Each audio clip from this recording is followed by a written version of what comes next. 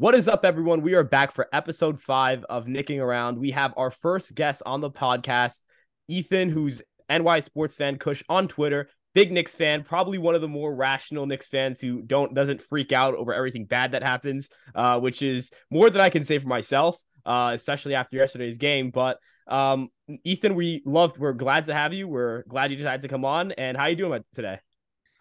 I could be doing better after the Knicks game yesterday, but as you said, trying to stay positive. It's only January, and I still have a lot of high hopes for this team and where they can go. So doing great all around.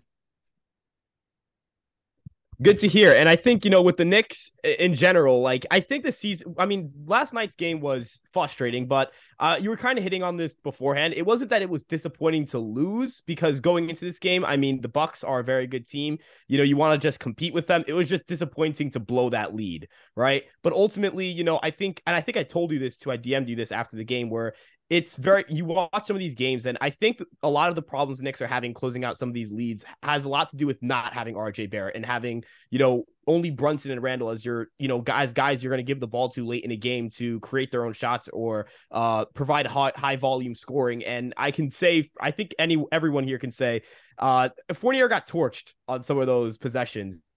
And I don't think Barrett gets torched in those possessions. I know he hasn't played his best defense this year, but I think there are some of those open looks that guys like Ingles were getting are just not happening with Barrett out there. I agree with you to an extent, but at the same time, those looks, a lot of that is scheme more so than player. Like when he's doubling down into the post off the corner, that's a scheme play. That's a Tibbs play. They do that every game.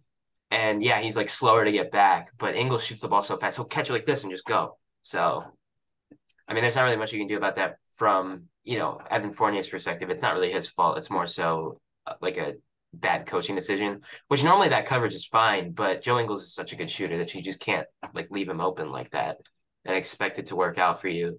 I think a lot of it, the reason the Knicks built the lead was the Bucks were missing a lot of shots, and then the reason they lost it was because they were making a lot of shots. It wasn't really about, I don't think the Knicks gave up the lead as much as the Bucks took it back.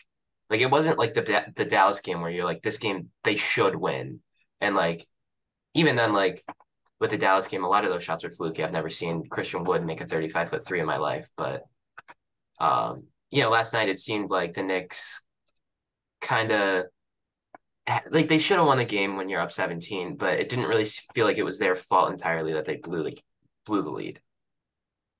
Yeah, the only thing I would say with RJ is I think especially early in the game, with Randle missing a lot of shots, in the span that RJ's been out, Randle has averaged is taking 25 shots a game, and at some point he's going to get a little worn down. So I think it would be nice to have RJ back.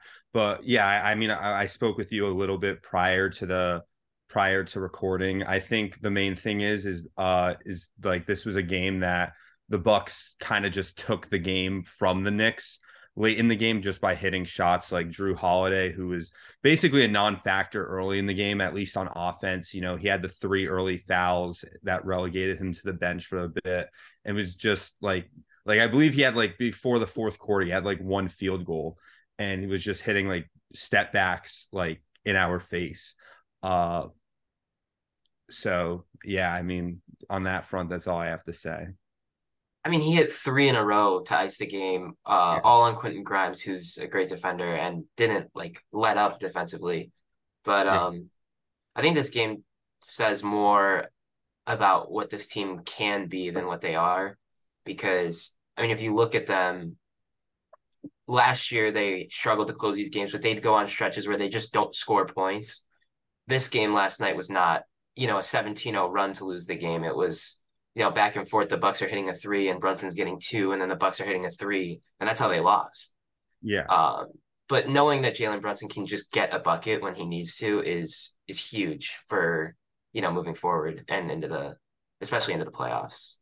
Yeah, because even when the Bucks retook the lead, I never felt like the Knicks would be totally out of the game. Last year, once the Bucks would get a lead, I'd be checked down and be the Bucks are just gonna win by 20. But Jalen Brunson yesterday kept at least nearly matching the Bucks on every shot.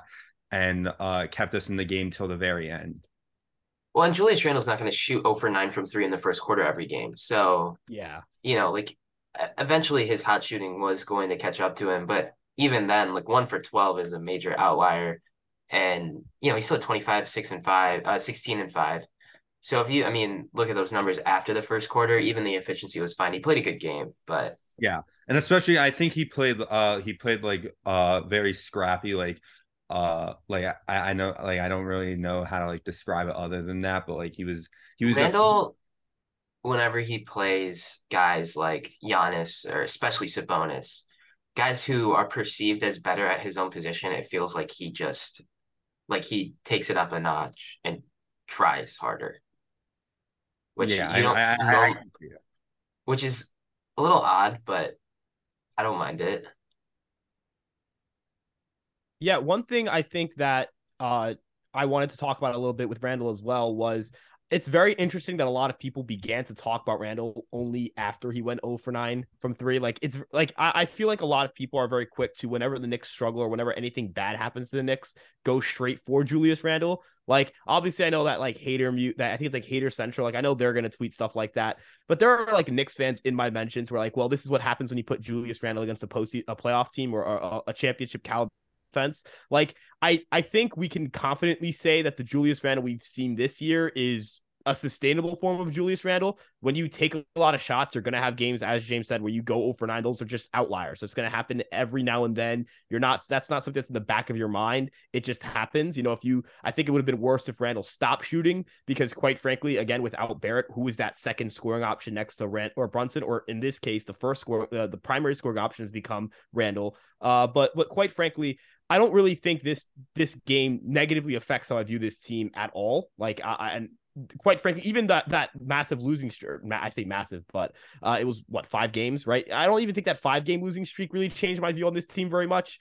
They play, when they lose close, and when they win big, right? And that's really all that you care for with your team in order to safely and kind of confidently claim they're a good team. They have a good roster. They've played well all year. That Bucks game sucked because they blew it, but ultimately the fact that they're able to go shot for shot with a team like the Bucks tells you a lot about how much this team has progressed over the last, not even just from this year to last year, but from that first year where they kind of burst onto the scene. I think this team is just more well-rounded and a lot better equipped to handle tougher competition and the postseason. Oh, definitely. And I think they played Cleveland well, they played Milwaukee well. I don't think they've played Boston since they were like bad. Like when they played Boston, it felt like a different team back then than it has now.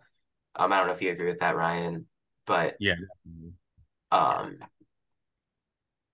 Brooklyn, I don't think they've played recently. Like these games are coming up though at the end of the month. If you look at their schedule, and let's see, what's in front of us. So the Pacers, who are a playoff team, but I'm talking about like I'm looking for like championship contenders, right? They've got first test. Yeah, so on the 24th, Cleveland, Boston, Brooklyn, 3 games in a row. Those are 3 of the top 4 teams in the East. And Brooklyn might be without Durant, though. Yeah, that's true. If you can go 2-1, even without Durant, Brooklyn's a really good team. They've still got Irving and Simmons has kind of stepped it up recently. It feels like, just from an outsider's perspective, I don't watch Nets games, but I've heard a little more about him, so that's got to be a good thing. Yeah, but this upcoming stretch, you need to win these games because then it gets tough. Yeah, like I remember seeing that, like you mentioned that the Knicks were actually favored by 1 point against the Bucks.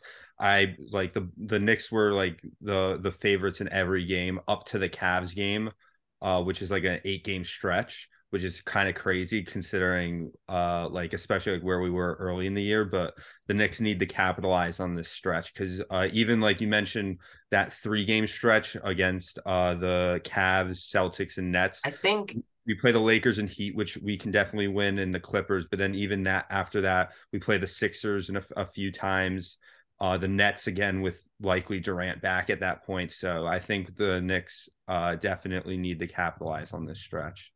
Yeah, and I think even into that Cavs game, I would not be shocked if they're favored in that game at home at the Garden. which I know odds makers, they love home teams, but the Knicks are not a good home team.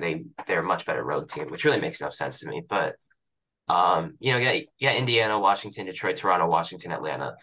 It feels like 5-1 there is kind of where you need to be at, right? At least 5-1, 4-2. Yeah, Like I I would say feel, I five feel and like one, right? 4-2. at this point, 3-3 would feel like a disappointment for sure. Definitely. Yeah, 100%. They've got it. They've got to at least go above 500 in this stretch. They can't. I know what one of the Toronto games feels like a trap game. Even last time, and we talked about that stretch actually ended up, I think, turning into a losing streak. When we brought up Toronto, I not that I think Toronto's very good, but like I don't know, Toronto just always beat us. Right. It's just one of those things where it's like I always feel like if you're playing them twice in a 6 or 7 game stretch, like I'm not saying I can't believe in this team to beat them twice, but I'm in the back of my head, I'm like, one of these games are probably going to go to the Raptors. It's weird. Include Toronto in that 6 game stretch, rather. That was the 7th. Oh,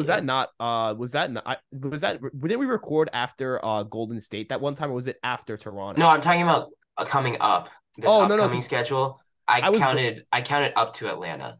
Got you. Okay. So I mean, Toronto is another game that I think is a winnable game before those 3 tough ones. Which even if you lose all 3 of those, like that's not really that big of a deal, in the grand scheme of things. But you'd like to grab one. Ideally, you'd like to grab one, and without Kevin Durant, you'd like that team. You'd imagine that the Nets are a little bit vulnerable. We beat Cleveland in the Garden when the Knicks were bad, right? When they started, when they were 10-13. So yeah, I mean, I think Indiana is definitely like. That's a good test because these 2 teams I think are on a pretty similar level. I think the Knicks are a little bit better, but Indiana's ahead of them in the standings. And then Washington and Detroit should be like blowouts. Yeah, you should be. And they probably will be. And I'm assuming RJ will be back tomorrow, right? He's questionable to return tomorrow. Questionable with Tibbs means he's in. And there's been a few times it's been questionable and he hasn't played, but I do think like if you remember back when they fully revealed what the injury was, they said that so I believe because he was doubtful yesterday, he probably had his stitches removed the day prior, and they said that he wouldn't take long after he got his stitches removed because he's been able to keep shooting and he would just need to get like his conditioning back, and it's only been like 9 days. So and I don't think conditioning should be that big of an issue with a hand injury like it would be with a leg injury or like something like that. So yeah, I think it was just more like a physical thing, like right. So I'm assuming he'll play tomorrow, and I'm assuming he won't even be on limited minutes. Like he'll probably just come in and play 40 minutes tomorrow, which is a good thing because he got really hot right before he got hurt. Yeah. I think in the last, was it 10 games? Nine games before he got hurt, he was averaging 26 a game, shooting 46% from 3. And obviously you're not expecting that from him coming back to just be a 26 point per game scorer, but you wouldn't hate that either. Right? Oh yeah, no, I think one thing with Barrett when we're looking at him returning is that Pacers game is going to give him a nice little cushion to get himself right and get comfortable in game action, and then you're playing, defenses aren't very good, right? So that should allow him to get better looks and get himself comfortable again. I saw a tweet, or maybe it was a message, or maybe it was just like a DM from a group chat or a tweet, but someone mentioned whenever RJ Barrett gets close to like league average efficiency, something unexpected or unforeseen comes about, and suddenly now you like the next few games get skewered or whatever it may be, which is kind of which could happen here. But I do think we're in a situation where Barrett's gonna have the benefit of having weaker competition to get himself acclimated to, and then by the time we're in that tough stretch, he should be comfortable. He should be, there shouldn't be any limitations, any issues at all. As you mentioned, I'd be shocked if there were many limitations going into this Pacers game. But if you were gonna pick a time for RJ Barrett to have had that injury and to have time to get back and get comfortable, this is kind of the time you'd like to pick out of all time schedule. Obviously you don't want a player to go down, but considering that you have 7 games basically to get RJ Barrett right before you play some of the top teams in the East, you've got to feel good about that. That should help take a little bit of the load off of Brunson and Randle, who have, as Ethan mentioned, Randle's been taking a huge mantle as the team's leading scorer. Brunson would probably like to not have to take 30 shots again against the Bucks. Even though I totally believe in him I totally believe that he can do it, and I totally believe that Brunson wants any sort of scoring volume he can take. Ideally, you would like to have not so much pressure on one player and have diversity in your scoring options. Well, yeah, and I mean the Knicks have had 3 different guys in the last 10 games drop 40 points. Um, they have scoring diversity, and Grimes dropped 30. So, and I quickly capable, like they have 5 or 6 guys who can go out and put 30 on the board. So it's not really like they're relying too much on one player. But yeah, I agree with you. Randle right now has been taking 25 shots a game, and I don't know if that's the best thing for the Knicks, like long term, especially for him. He might get a little burnt out by the end of the year. So we'll have to see how that goes.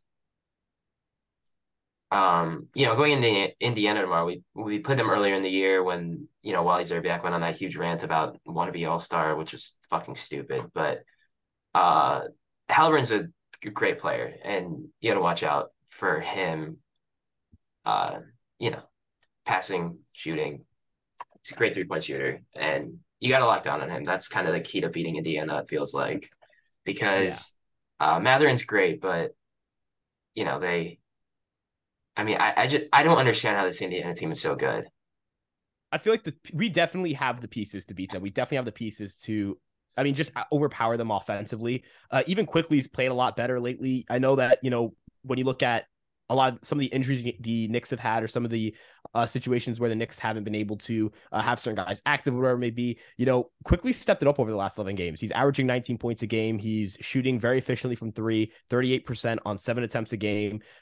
He's really improved across the board. And Quickly kind of does this every year. And I reference this a lot on the podcast because I want people to be aware of the fact that, yes, Quickly can have stretches where he is just terrible from 3, or he is terrible efficiency wise. But whenever Emmanuel Quickly's on the court, good things are usually happening. And I think the shooting numbers are going to continue to improve. It's easy to drop stock in Quickly because, again, like this happened. This is the second year in a row where it's happened, where Quickly's had like an abhorrent start to the year shooting wise. And then you blink and you wait a couple months and you look at his shooting lines and they're not that bad. He's improved a lot as a defender. They're not great. They're not great, but they're not horrible. And even in this stretch where, like you're saying, he's been better, he's still shooting 40% from the field under that 39. I tried to make a post about him the other day and I was like, I can't post this. He's at 39% field goal percentage. I looked at the last 11 games, which is 47% from the field, because I have to narrative ball a little bit. I was looking at the last 5, I think. Oh, there was that one game he shot 5 for 21 or something. Yeah, no, he had the Dallas game was bad. Yeah, and then the Spurs game, he went 12. Well, he did shoot a lot of threes, but the field. Well, yeah, and then he also shot well yesterday, so that changes things. For sure. And look, I'm not saying, that Quickly's an efficient scorer. He's never going to be an efficient scorer. That's never going to be Emmanuel Quickly. But I still think Quickly. If you look at his true shooting, it's always been still above league average. Because he takes a high volume of threes and he gets to the line and is efficient from the line. Yeah, he takes so many free throws. And he doesn't miss free throws really. He's down this year to 83 or 84%, but normally he's around an 88, 89% free throw shooter. 90%-ish. Yeah. I remember, I think it was his rookie year where he was just automatic from the free throw line. He would not miss. At the beginning of the year, I think he fell off a little bit, but I believe he hit I believe in his rookie year, it was his first 50 free throws. He missed one of them. Yeah, I mean, that's how Jalen Brunson was to start this year, and now he's down to 85%. But now he's finding his 3. And that's another thing he's added to his game is the 3-point shot. He's taking more threes than he ever has. He's shooting it better than he has other than 1 year. Especially those pull-up threes. Because in Dallas, it was mostly just catch and shoot threes playing off Luka. But this year, he's created his own shot. He's created his own threes. And teams play drop against him, which makes no sense. I don't they've tried it, and it used to be a viable strategy because not that he couldn't make them, but he wouldn't take them. But now he is taking them, so teams are gonna have to adjust to that, which will only make his drives more difficult to guard. So we'll see. They might just give him the 3, concede the 3, but I don't know if I would do that to a 40% 3-point shooter, especially if it's one of those games where Brunson's the only guy who's scoring for New York, which seems to be happening more than it should be. Yeah. What's interesting is just the amount of people coming into this year that felt like Jalen Brunson was just some fluke player, or that he was a guy that was overperforming in Dallas. And I don't know. I feel like this was always going to be a good signing for the Knicks, and this was always going to be a player they needed to have. And he's played. I wouldn't even say it's fair to say up to expectations, because if your expectations to be satisfied were 21, 3, and 6 and great efficiency from three on more volume, like I think that would have been unfair to expect, but he's exceeded those expectations. And, as you mentioned, like the Bucks game, again, we lost that game, sure. But Brunson shows that he has this ability to just absolutely dominate late in games and take over. And he can score in so many different ways. He's slowing down a little bit from the free throw line, but overall in the season, I mean, if you need 2 free throws and you're going to trust Brunson to shoot them. If you need to pull up 3, you can trust Brunson to shoot it. If it's a floater, you can trust him to shoot it. If it's, creating a shot for himself, you can trust him to make that happen. Whatever offensive situation you put Brunson in, the only thing you worry about is the fact he's a little undersized and putting him in certain defensive matchups. That's the only concern. But the Knicks have a really strong defensive unit around him, so they usually can mask those issues. Quite frankly, Brunson, I mean, the guard play has been a lot better this year, and that's something that I wouldn't have anticipated 2 years ago, because that was kind of the biggest issue with the team. Oh, it always has been, but now you got Brunson and Grimes, who are both great guards. I think a lot of non-Knicks fans are kind of, and this is like a bigger picture thing, the Knicks are really good, and they have been for the better part of this season now. Over half the season, they've been the top 5 team in the league according to net rating, which net rating, I think for the Knicks especially, and I know for a lot of teams, most teams, I'd say 29 other teams, net rating is not a misleading stat, but I would say with the Knicks it is, because they win every time they win the game, they win by 35. And if they're, and then they lose a game by 2, so they end up with this net rating of plus 33, but they're 1-1. But at the same time, they're, if they can figure out how to close these games, they have potential to be a top 3 seed in the East. I feel like they're only a few games out. They're those 4 wins, the Bulls game that they missed the free throws, the Mavs game, the Hawks game, and then this one yesterday. If you win those 4 games, you're what? What's their record right now? They would 21-18. I know. No, they're 22-19. So if you flip those 4, then what? They're 26-15 and tied with Cleveland for 4th in the East. And obviously you can't just say like, oh well, if they won those games, they'd be here. But those were all games that you should be winning, right? And it's not like before the game, like you played the Rockets and lost to the Rockets. It's like you're sitting in the 4th quarter up 17 points and you lose, that type of thing. But I also feel like especially with that last the game that they lost yesterday, and then the one that they lost to the Mavs, it felt like both of those games just you're RJ away from winning. Yeah. I mean, especially the Mavs game, I believe Brunson was also out against the Mavs, right? He was, yeah. Yeah. Brunson and was Grimes. No, Grimes dropped 30 that game. Yeah. I'm getting it mixed up. But, like the Mavs game, like I saw, like, especially considering that was the last game on our 5-game losing streak, and it brought us back to 18-18. People were like, oh, this team is just so done. And like, I can't believe didn't they lose to San Antonio after that in that game that was just awful from the get-go, and they it was never even close. Yeah, that one was my bad. I forgot about that. But it was still 18-17. And I mean, obviously it was a bad loss. I'll be honest. The Mavs game, I didn't watch like too much of the end of it. But at the same time, I look at that game as a game that, it was still fairly early in the season. Like nothing more than again, we were up like 10 with a minute left.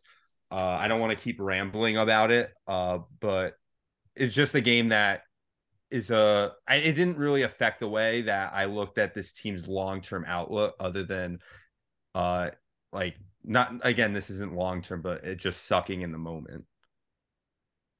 Oh yeah, definitely. Like losing games like that, and then Milwaukee last night, like games like that suck in the moment, but then you you take a step back and you're like, okay, well, we're playing without our 3rd best player, right? And I know the Bucks are without Middleton, but Middleton's been really bad when he's played this year, so I don't know what to make of that.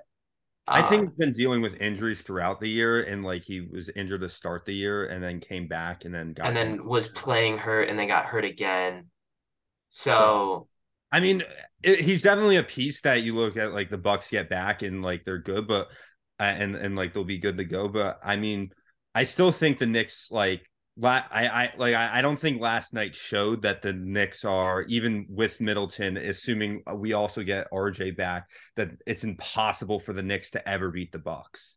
Oh no, and I definitely think like you go into a series. So right now the Knicks are at 7. I think they'll be top 6. I would hope. I believe so, because I mean, you look at the East. I like the East is stacked, but I mean, The only team that worries me that's behind us is Miami. I think Miami might turn out because they have so much talent on that roster and they have a great coach. Yeah, So but they are a little top heavy, which I mean, I think in the postseason matters a little less because, like, again, like if they faced us in a playoff series, like I don't think you win that series. Yeah. Whereas I feel like Cleveland's beatable, and I think so is Brooklyn. I don't think Miami is, at least for the Knicks. I don't know if Brooklyn's beatable if they're healthy, but they always come up with issues, so we'll see. But if they don't have any issues going into the postseason, it's hard for me to see us beating them. But regardless, point is, I do think it's very possible the Knicks finish ahead of Miami in the standings. Oh yeah, absolutely. But I also like, and this is kind of crazy because, and I said the same thing when they actually did win the East, but I wouldn't be that surprised if Miami won the East because of, who they have on their roster. As long as they don't run into the Celtics in the first round, because the Celtics are the Celtics. I think the Celtics are the best team in basketball, but I think the Nets are probably the second best team in the league. So, and then I feel like you could probably make the argument that the 5 best teams in the East are the 5 best teams in the league. So I don't know. Like I'd throw the Nuggets in there, but yeah, but the Nuggets don't phase me in the playoffs. Like they just give me like second round exit vibes every year, and they pretty much are second round exits every year. Yeah, I mean the bubble year they made the Western Conference Finals, but I still think I think this is the best of the Nuggets that we've seen. Definitely, but they still play no defense. So I feel like that's going to turn into an issue when you start playing good teams. Like I think the Mavs would beat the Nuggets in a playoff series. I think the Kings would beat the Nuggets in a playoff series. I think the Warriors would beat the Nuggets in a playoff series. There's a lot of teams that I don't. Kings? I don't know about that. The Kings are good. They're really good, but like I don't know. I really like Sabonis. I think Sabonis is a really good player. I mean I think Sabonis is like really good and like underrated, like maybe even like a top 20-ish player. Oh, and the other thing is if the Suns finish 8th, that's scary for whatever team is the 1 seed. Yeah, I mean the Suns need Booker back. Like they've been awful without Booker. It's very clear. But it's also like not the type of injury that you're gonna. I'm just saying that right now they need him back. Right.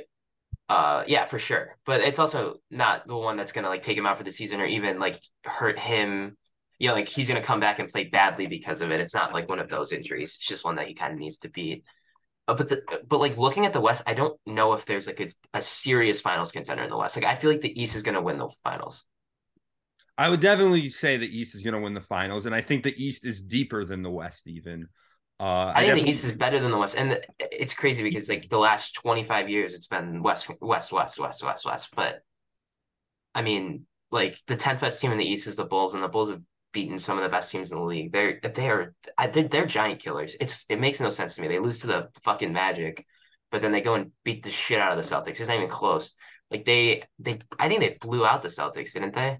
A couple weeks ago. The Thunder, the Celtics have had a tendency to lose, the Thunder blew them. They lost to the Thunder. Yeah, but the Thunder also the Bulls by 8. So no, they beat the Bulls. They lost to the Bulls by 14 last time they played. They played the Bulls last night. Yes. Oh, my bad. I meant the last, like before last night. And then the Bulls beat the Bucks. They beat the Nets 3 times. Like it makes no sense. The funniest thing about that Thunder Celtics game is that SGA was out for that game, and they still fucking dropped 150. Like that was hilarious. They didn't have the Thunder best are not bad. I don't think they're bad, but it's the Celtics. Like right? They're 18-22. They're 13th in the West, but 18-22 is not a bad record by any means. No, and I guess this is where the Booker injury really matters, where it's like not saying that the Thunder are going to be the team that takes that spot because, the Timberwolves, the Trailblazers are still ahead of them in that regard. But the Suns need to get Booker back before they slip too far because you could fall out of the playoff position and dig yourself in a hole too deep. But I 100% agree with your point about the Eastern Conference. I do love the Nuggets and I love Jokic. Jokic is my GOAT. I am part of Jokic Hive. You know what I mean? Like anything related to Nikola Jokic, like he is my dog. But the East is remarkable. Like as you mentioned, the Nets, the Celtics, the Bucks. Right there, the 76ers. The Sixers. I don't know how I feel about the Cavs. I don't know if they've a played while really ago, good. You know what I mean? A while ago placed a futures bet on the Cavs to win the East. I don't know how I feel about it now. I think it's possible. They're good, but I think we match up well with them. I think they match up well with Brooklyn and Boston because they're big, they're huge, and they play amazing defense all around. The Cavs do. With Allen and Mobley is kind of a duo that's, if you don't match up well with the big men, it's kind of that's how the Cavs are beating a lot of teams. It's just size, right? But the Knicks have size. They have Robinson and Randle who can kind of negate that. So that's why I think the Knicks beat the Cavs last time also. But Mitchell is a superstar. I don't think he gets the recognition that, the Celtics with Tatum and Durant and Giannis and Embiid do with the top, the other top teams in the East. He's right up there with most of those guys. Maybe not Durant and Tatum, and Giannis. So I guess maybe not all of them, but he's not far behind them, right? I think the issue is just that, like, you look at like those guys, as you mentioned, are like, you can at some point in time, they were probably the best player in basketball. I mean, Tatum not yet, but like KD is Tatum. I think Tatum at some point will be the best player in basketball. And I also think he'll win the MVP this year. I don't know if he'll win MVP this year, but I get what you're like. I get your point with Mitchell, where it's like, because the East has so many, like, I mean, those you named a bunch of guys that are like going to be Hall of Famers, and I think like, I named four of the top six players in the league.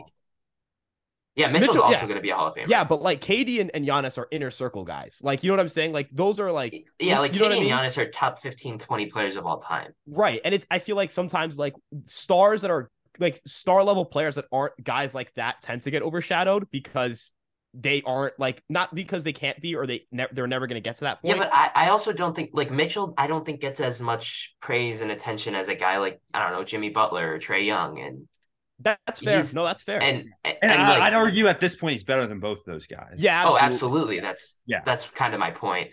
I don't think Trae Young is the best player on his team. So, I mean, we don't have to get into that, but all right, let's move on. I know Murray's so good. I really wish we got Murray when he was available.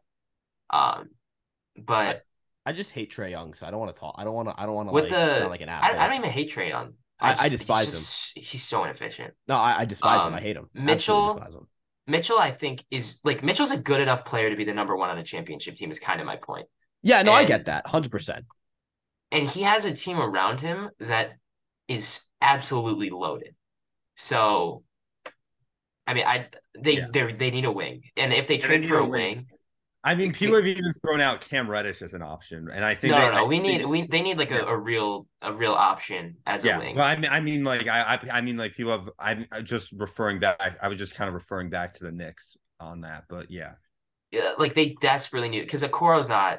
Yeah, Okoro. Like, and Lamar Stevens, like, I mean, they're okay, they're good defenders, but they need some kind of wing play to go along with Mitchell and Garland because those four positions, Mitchell, Garland, Allen, and Mobley, they've got, some of the better players at their positions. They need a wing. But, we look at my tangent is over. We can go back to the Knicks. Oh, I was gonna say, because like Ethan, you mentioned Reddish, and I think Reddish would be a good kind of point to talk about for a second because, like, I believe the deadline is exactly a month from now, or maybe like a month and a day, or a month and minus a day, something like that. It's the 9th. Yeah, so today's the 10th, so it's a little less than a month. It's 1 day less. Right. But I get your point. Like, the deadline's coming. I don't think Reddish is gonna command anything of value in a trade right now. For two reasons. One, he's out of the rotation, and two, he's not a good basketball player. So, And I was saying this before the year. I was like, Reddish is just not a rotational player. And then he had like those 2 weeks where everyone was enamored with him for like no reason at all. He's so bad. He's so bad. He's not. He's not. I mean, I don't know. Like, we'll see what we can get from him. Like, there was a rumor of getting like 2 seconds. The Knicks want 2 seconds for him, and I mean, I'd take that just to get it over with. Obviously, it didn't work out here. Oh, definitely not. And I also think Isaiah Hartenstein needs to be moved because, or at least moved out of the rotation, and they can figure out like he'll be an expiring contract after this year, and maybe they can move him. And I was just like shitting on Reddish. He's not a bad basketball player. He's a bad fit for this roster. He just doesn't. It just doesn't work. Yeah, right. Like we need a big man in Tibbs' system. We need a big man that can protect the rim. He doesn't really do that. We need and the other thing is like it seemed like we would need a floor spacer earlier on, and Isaiah Hartenstein was like more of a floor spacer than other big men. First of all, he's not. Yeah. And second of all, we can shoot. And second of all, we can shoot. Yeah. It's like that's not a problem anymore. It was a problem when Randle couldn't shoot and Barrett couldn't shoot, but now that they both can, it's not really a problem. Yeah, and also, so like you mentioned with Hartenstein is shooting, like kind of the hope was he didn't shoot much last year, but when he did, he was pretty accurate. This year, the volume has increased, and it's just not been good. Like, and he's had some bad misses as well. Like, not even. Oh, he airballs. Well, I've never seen a guy airball as many threes as Isaiah Hartenstein. Yeah, and he doesn't take many.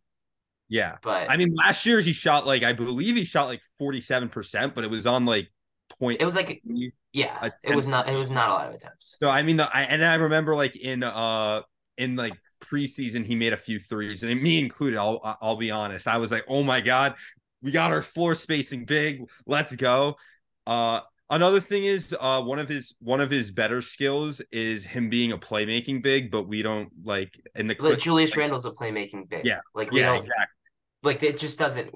You don't need two. Like having one is nice. You don't need two. Yeah. And Randle's for a big man for his position is one of the better playmakers in the league. And he has been better recently too, which I didn't know was really possible.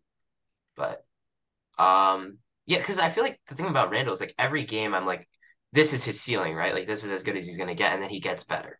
So I think we're getting to a point where Randle's like he's a shoo-in for the All-Star game at this point, which kind of sucks for Brunson because he's not gonna make it anymore, I don't think, because he got hurt. I don't know if he would have anyways. The guard play in the East is amazing, all around. You look at the All-Star guards, you have to get Jalen Brown in there on the Celtics. Kyrie Irving's an All-Star. Drew Holiday's an All-Star. Garland and Mitchell are probably both All-Stars. Mitchell is definitely an All-Star. Harden's an All-Star. Halliburton's an All-Star. Like those teams, they all have All-Star guards. Trae Young, even though Trae Young is an All-Star. What'd you say? I said even though he hasn't been as good this year, he's an All-Star still. Oh, I mean, I don't know if he's like fully qualified. I mean, obviously he is, but he's averaging 27 and 10. He's going to make the All-Star game. Yeah, obviously. Like that's not really a question. And so you have what I just named 9 All-Star caliber guards in the East. Like you can't expect Brunson to be an All-Star. Yeah. Yeah, and one big thing with, just as you mentioned with Hart and not being a playmaking big, and I know we got into some All-Star talk, so I wanted to dabble on, the fact that at this point, I think Randle getting an All-Star appearance isn't just about like personal accolades as it is also as much about, I think I think he genuinely does I think he genuinely cares more than the average NBA player does. And this isn't saying the average NBA player doesn't care, but I think Randle takes success or failure a lot more to heart than people give him credit for. Like I think last year kind of made people view him as someone. Yeah, like last year he kind of seemed like a kind of a villain for like Knicks fans, and they kind of played into it too. They, there was the whole thumbs down game as well. Like that game was crazy. That was the thumbs down was in that game. One of the better moments last year. The RJ buzzer beater was that game. That Celtics game was crazy. Yeah, there was so much that happened that night. I think I was I had to get the news of the buzzer beater because I got it spoiled for me from Heat Check out of all people while playing Fortnite. which was fucking hilarious. I'm like watching the game and like on the brink of dying, and he goes RJ Barrett buzzer beater, and I was like, shut the fuck up, and he does drill it. But that game was nuts. That game was fucking insane. And that technically did spark the Celtics run, so we are indirectly responsible for the Celtics going to the NBA Finals. I thought they were the best team in the East for a while last you year. You were like very good at picking the East winner. I remember, I think it was the pandemic year where like I picked was, like, I picked Miami last year. I picked the Celtics. This year, I'm still gonna ride Cleveland, but that might change by playoff time. We'll see. I really like the Cavs. Yeah, I also picked I was high on the Celtics when they were like 18-18 because like I mean like I know it was basic, but like you looked at like the net rating, loved them, and I just thought like there was a personnel switch and like major personnel switch. I thought they were an easy bounce back team. Especially I like Tatum got off to like a slow start last year. They were just an easy bounce back team for me. I didn't necessarily think that they were going to the finals, although I did pick them once I picked a Warriors Celtics finals prior to the playoffs, which was cool. My playoff predictions were actually very accurate last year. Last year I had the Suns Celtics, I think. I had Warriors Celtics, but the Suns last year, that was embarrassing. That like no. Yeah, that was, I think, that was like their second straight year of being like pretty clearly like one of the top teams in the league. And I'm pretty sure they had the best record in the league last year, if I'm not mistaken, right? Yeah. They were ridiculous. 2 years in a row, best record in the league. Yeah. And like not. And okay, I know we talk about this. We talk about this all the time. Is it possible that Devin Booker is the next star to be like, I'm out of here, I'm done? Because this Suns team is falling apart. And I think it's possible. And there were rumors of that, like, prior to when like the Suns got good, like when the Suns were still there were rumors that he wanted out. I know. And then there were not even rumors that he wanted out. There was rumors like connecting into the Knicks. Yeah, I'm not really, I don't like to. Yeah. All right. I do. That's my bad. But Ryan does. Ryan loves to do this. And I love Dick Grady. Those are the two themes so far. No, podcast. Grady Dick. I brought up Grady Dick one. Do you know Grady? Do you watch college basketball, Ethan? Like a little bit. Yeah, I know. I think who he is. Kansas guard shooter, basically. Freshman, white boy. Anyways. Yeah. I know who he is. Ryan is in love with him because I brought him up one time when we were looking at like potential guys that could be around the Knicks draft range next year or like this upcoming. That was back when we were bad though, so not anymore. No, it's I don't know. He's good. He's really good, and he's an incredible shooter. He's probably going to go in the top 15 or 20, but top 5 player in the NBA, man. I mean, we still my guy. What were you saying? I was saying that we still have the Mavs pick, so maybe there's like a trade up scenario, but never mind. Yeah, I mean, I'm not thinking about the draft right now. Yeah, not thinking about it. But I mean, I think ultimately when we look at the landscape of the NBA right now and how the Knicks fit into it, the Knicks are solidly in a position where we can look back and say, okay, they're the top teams. We are not one of those top teams. That's fine, right? And I don't think anyone was expecting for this Knicks team to be like a finals contender or anything, but they're getting to that point where they're in that threshold. They're right below that level where they're just that one player away from pushing themselves into that top into that threshold of being a team that you could say, okay, if the Knicks were to win the finals, you wouldn't say it as a joke. You know what I mean? I think I referenced this to you before in the last episode where it's like, we're at the point where the Knicks have a couple of things roll their way. They, hit on a certain trade or they continue to get certain guys to progress or a tandem of both. And no longer would you say, oh, I'm picking the Knicks to win the finals. This is like a joke. You would say, I'm picking the Knicks to win the finals. People are like, oh yeah, that's a good pick. And this team getting close to that level's exciting, being in a position where we can look back on games and say, if they had RJ Barrett, they probably wouldn't have, not even just RJ Barrett. I believe Brunson was also out against the Mavs, if I'm not mistaken. Yeah, he was. So this team's in a position where we have multiple players that can play at a level. Randle's playing at a level where you'd say if he's a number 2 on a championship contender with the right number 1, that team can go pretty far. Brunson, I think, has shown that he could play to that level. Barrett isn't on the same level as Randle and Brunson, but I think he's gotten better throughout the season, which is all you really care about. You want him to just get better throughout the season. I feel like people forget that RJ Barrett is 22. Yeah, he's very young. He's, I believe, Like, young, I I feel believe like he's young. people are acting like this is like a 26-year-old who's, in his like eighth NBA season and isn't, you know, well, he's in year He was 4. young when he was drafted. He was 18 when he was drafted. Like most Yeah. of the Yeah. time. And And I mean, kind of like he's the Knicks, I think people push the goalpost for him, where it's like, oh, well, Knicks are good now. So everyone's like, but you're not a finals contender. Like, yeah, no one was acting like no Knicks fan looks and says we need to be a finals contender this year. Same thing with Barrett. If Barrett's like, I think most Knicks fans have fallen to, hey, we think RJ Barrett can be a good NBA player. I don't think any Knicks fan is not any Knicks fan, but I don't think the majority of Knicks fans are sitting back and saying RJ He's Barrett be is a top star 10 player. Right. Like that, those days are not most people have moved on from those days, right? And that's fine, right? Like not every draft pick. Like, I mean, how many guys we're talking about top 10 NBA players, right? How many guys become a top 10 NBA player, right? But you just want it to be a good piece, a good rotation, not just a good rotational player. I think a good starter is a realistic expectation for him, not even like a ceiling, just a realistic, healthy, not crazy expectation for RJ Barrett. And, yes, they missed out on Ja Morant and Zion Williamson because of the lottery. Sure, that sucks, whatever.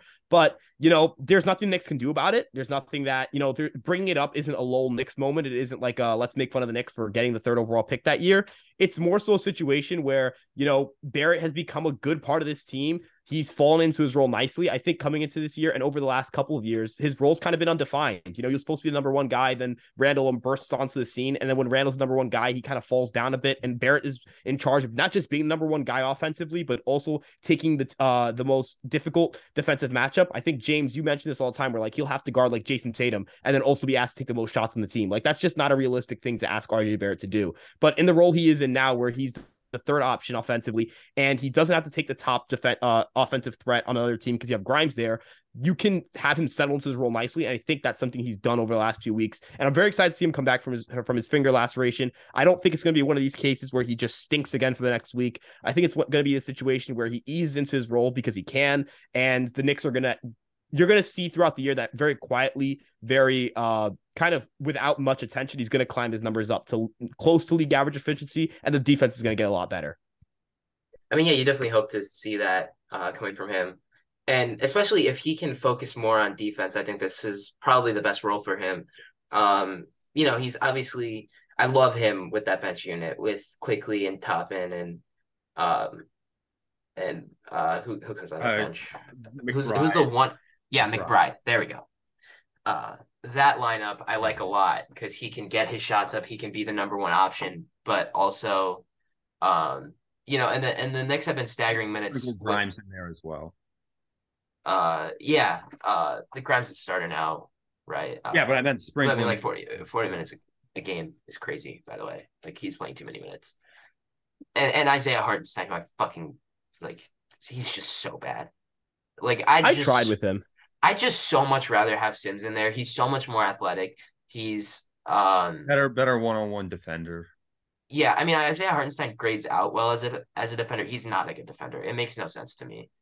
You watch him play. I know eye test is whatever, but he's not a good defender.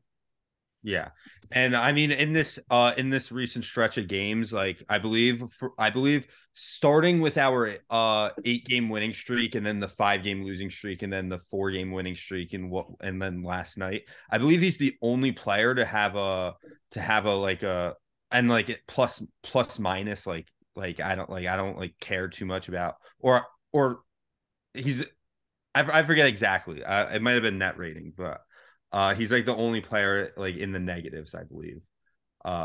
So I just don't think he's a fit on the Knicks right now. And Sims is much better. There's really not much more to it than that. Yeah, and again, for sure, synergy matters in the NBA. Like you could be a good player, but how you fit with the lineup definitely matters. And I don't think Hart's in a situation where he's like a good player on a bad mix. I just think he's like a serviceable NBA player that can be in an NBA rotation that's just not in a right fit, which is gonna, like as you said, the Knicks could wait to the offseason to handle this and kind of just pull him out of the rotation for now. And I think some team is gonna be willing to take him on. It's not like he's on a ridiculous contract. You're gonna have a tough time moving a guy like Fournier if teams don't really value, if teams don't feel like the shooting they're gonna get is worth it just because of the money there. Even though I think there's that chance that maybe someone takes him on. Don't know what the draft capital would look like going to the Knicks or going away from the Knicks. But Hartenstein shouldn't be tough to move. He shouldn't be tough to pull the plug on or retain some value on. He's just not a fit with this team. He's just not like when lineups play worse with you in it and it's a large enough sample, you just kind of have to buy into it. And even if it's something that burns you a little bit, it's not like Hart's going to go out and become an all-star and you look back and say, man, this was a terrible trade. Worst case scenario, he's a good bench player on a good team. You really care at that point.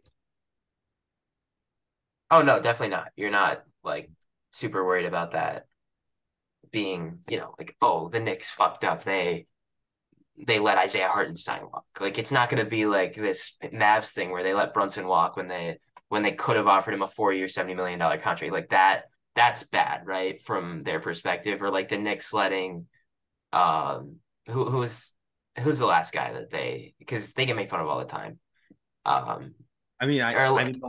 The last guy obviously it didn't even work out for the other team, but Porzingis. Yeah, he's been good actually lately. Yeah, but now that's not with the Mavs. Now for the yeah, and the Mavs, like, I've never seen a team lose a trade twice. They lost the Porzingis trade when they got him, and they lost the Porzingis trade when they gave him up. So, I feel so bad for Luka, man. He's so good. I feel like if Brunson signed with a different team, we'd be hearing more about the fact that they let Brunson go. When was the last time a team as good, like, made the Western Conference Finals, lost their second best player, and then lost them for nothing, and they had multiple opportunities if they were going to let him go. So they had an opportunity like a while back to offer him a 4-year, like before he really broke out, like a 4-year, $55-$60 million contract. And apparently he was like considering taking that, and they didn't offer him that. And they could have. They kind of restructured their team at the deadline with trading Porzingis, which obviously didn't work out for them in the regards, at least this year. And they kind of restructured their team. Maybe they could have even obviously Brunson was great in the postseason for them. So I won't fault, but they had opportunities if they knew that they weren't going to be willing to pay Brunson the contract that he was going to want and deserve, they had opportunities to compensate for that. Even in a sign-in trade, like the Mavs didn't engage with us on a sign-in trade, even when the Knicks went to them with a sign-in trade. With an offer. Yeah. The Knicks just said, all right, we'll just, because again, the Knicks prior to the Burks, Noel and Kemba trades didn't have the cap space to sign Brunson. The Mavs didn't want to engage with us on a sign-in trade, so we just dumped all of them and then signed Brunson for him anyway. So, yeah. I mean, you look at who Jalen Brunson is. Everyone's like, oh, he was overpaid, right? And now you look back, and I would have given him an extra $30 million. Yeah. Like another thing people don't talk about is I can't pronounce. I cannot. I'm not going to even try. Just going to say Luka. I'm really bad at pronouncing names. People don't talk about. Yeah, I'm bad at this. Who's you get Arenado wrong all the time. Yeah. Innings. I say innings. Yeah, there's just bad ones. But Brunson, I mean, Luka wasn't in that Utah series, if I'm not mistaken. I'm checking the game logs to check. The Utah series, he came back in game 4, if I remember. Gotcha. Because games 1, 2, and 3 were the ones Brunson dropped 41 in game 4. Yeah. I remember the series. Brunson last year, his over-under in those games was set at like 19.5. And because everyone expected Spencer Dinwiddie to be the guy to step up, and then it was Jalen Brunson dropping 40 points a game. Right. Like, if it wasn't like, not saying Brunson guided them to is the only reason they got to an eventual Western Conference final run, but without Jalen Brunson doing what Jalen Brunson did, there's a chance that the Clippers could have stole one of those 2 wins that they had. Like, Brunson was an integral part of a team that went to the Western Conference Finals, and they didn't stand a chance against the Warriors. Like, the Warriors just had they were going to embarrass them, but I don't think that he got enough credit for that. I don't think that people gave him enough credit for being. I mean, I think people gave him credit. No, in the time while it was happening, absolutely, he was getting credit for it. But in free agency, no. Yeah, not in free agency. Once the Knicks had interest, it didn't matter anymore. Right. I mean, that's kind of what happens with the Knicks. Is it's like every time the Knicks do something, it's like, oh, well, it's the Knicks, right? So they have to be wrong. Like, I remember all the memes that were like, this is what the Knicks think Jalen Brunson is, and it was a picture of Michael Jordan. Well, guess what? Jalen Brunson's an all-star caliber player now, so. All I want to say is they have the same amount of rings without Scottie Pippen. So, like there is some validity to that. They're both, good scoring guards. Just stop.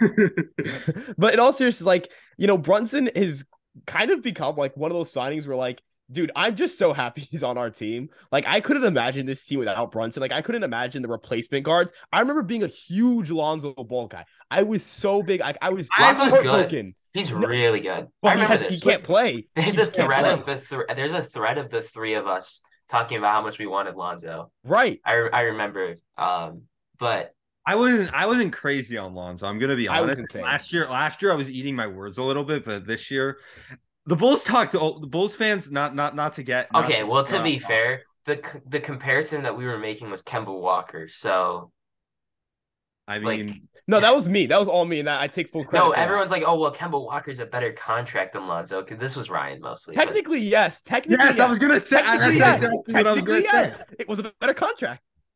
I disagree with that. Dude, Lonzo can't play. Lonzo, when he plays, is so good though. But he can't. He's played a third of the games since he signed with the Bulls. And isn't his injury like? If I'm not mistaken, his injury is bad. His injury is bad. Like real, and like it's been like continuously like there's been reports of him not making much progress. And I don't want to sound like we're not giddy taking a victory lap.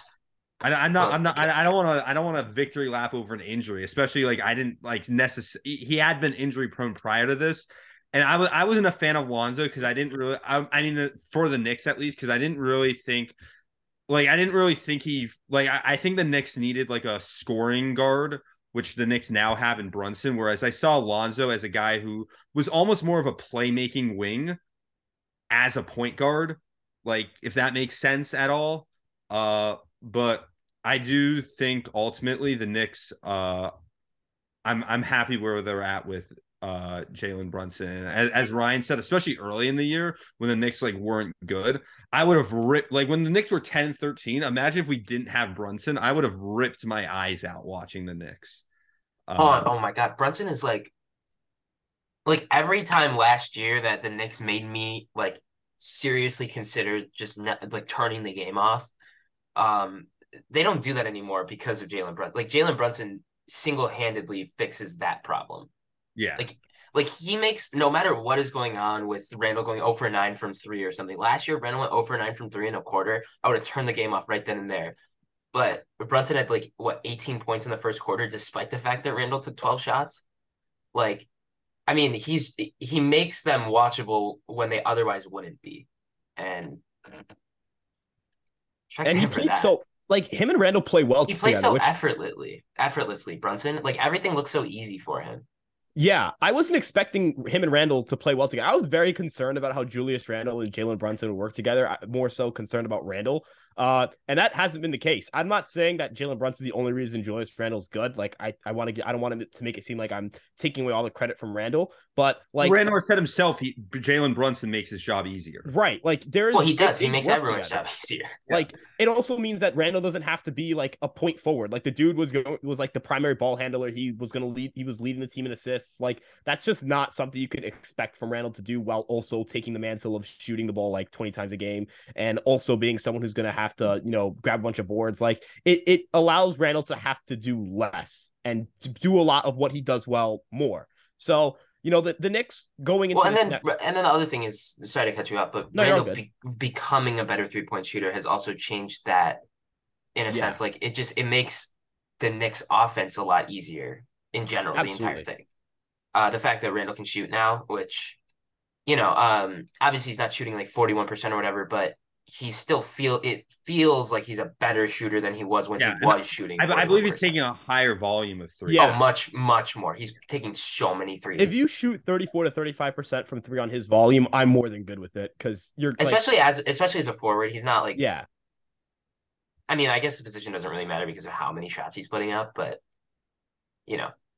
like there's some like that matters to an extent. It's just refreshing to have a good offensive team to watch as a Knicks fan. Like, they've been a top 5 offense for over half the season now. Right. Like even looking at, that first year with Randle popping off, like that wasn't a very good offense. Like the offense was very much just like give the ball. It was Julius Randle. Well, it was just the Julius Randle show and then great defense. Yeah, like it was very much like that team would grit out wins. And that was fun. Like, don't get me wrong, like there's an element of fun. That team was fun. I love that team. But there is a sense of like, I wonder if this team can like this team makes things happen, kind of right. Like I don't know how else to describe it, but it feels like this team makes as I said, like makes things happen. Yeah, absolutely. I don't have any more thoughts on in terms of like the Knicks, because you guys have said a lot of the things that I would probably have ended up saying. But if you guys have any final thoughts, I'd love to hear them. I think we're good. Thank you all for listening. Thank you, Ethan, for joining us. Of course. And we'll see you in episode 6.